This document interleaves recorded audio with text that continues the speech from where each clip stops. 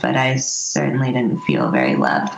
And it did just impress upon me how when people are suffering, that they're not looking for literature and they're not looking for arguments as to why this has happened to them, but they're really just looking for a compassionate relationship, for people to sit in the mystery of their suffering with them, and be the gospel, be the love and faithfulness that they yearn for. Yeah.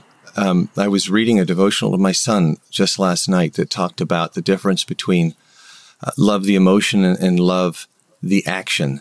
Yeah. And that we, that Christ has called us to act, that love isn't really fulfilled or really demonstrated without the action that goes along with it. And I think that your engagement, and we need to bring people up to speed on this, but your engagement with Leroy and D'Artagnan is just a beautiful representation of that. There was a point in the book that I think is also pretty telling, where Coach Robinson suggests, as you're trying to engage with Leroy, who's keeps you at a distance, that maybe he saw you as a turkey lady, which struck me as something of maybe a practical response based on his experience. How did you get past and maybe you could tell people what a turkey lady is, but maybe how you got past that? Sure. Well, just to back up a hair, when I first walked into the gym and I saw these boys, their Coach Robinson, approached me, and I stuck out my hand to introduce myself, and he sort of slapped it away, and he said, we don't really need to know each other's names. All you need to know is that you've been sent here by God today. Yeah. So that really blew me away.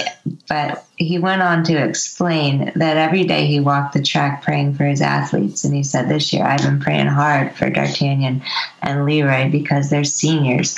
And once they graduate, this world's got nothing for them. And so he really felt that ESPN walking into his gym was no coincidence. And as I observed them and spoke to them a little bit over that weekend, I grew to understand what he meant. They both had life-altering disabilities. They lived in abject poverty.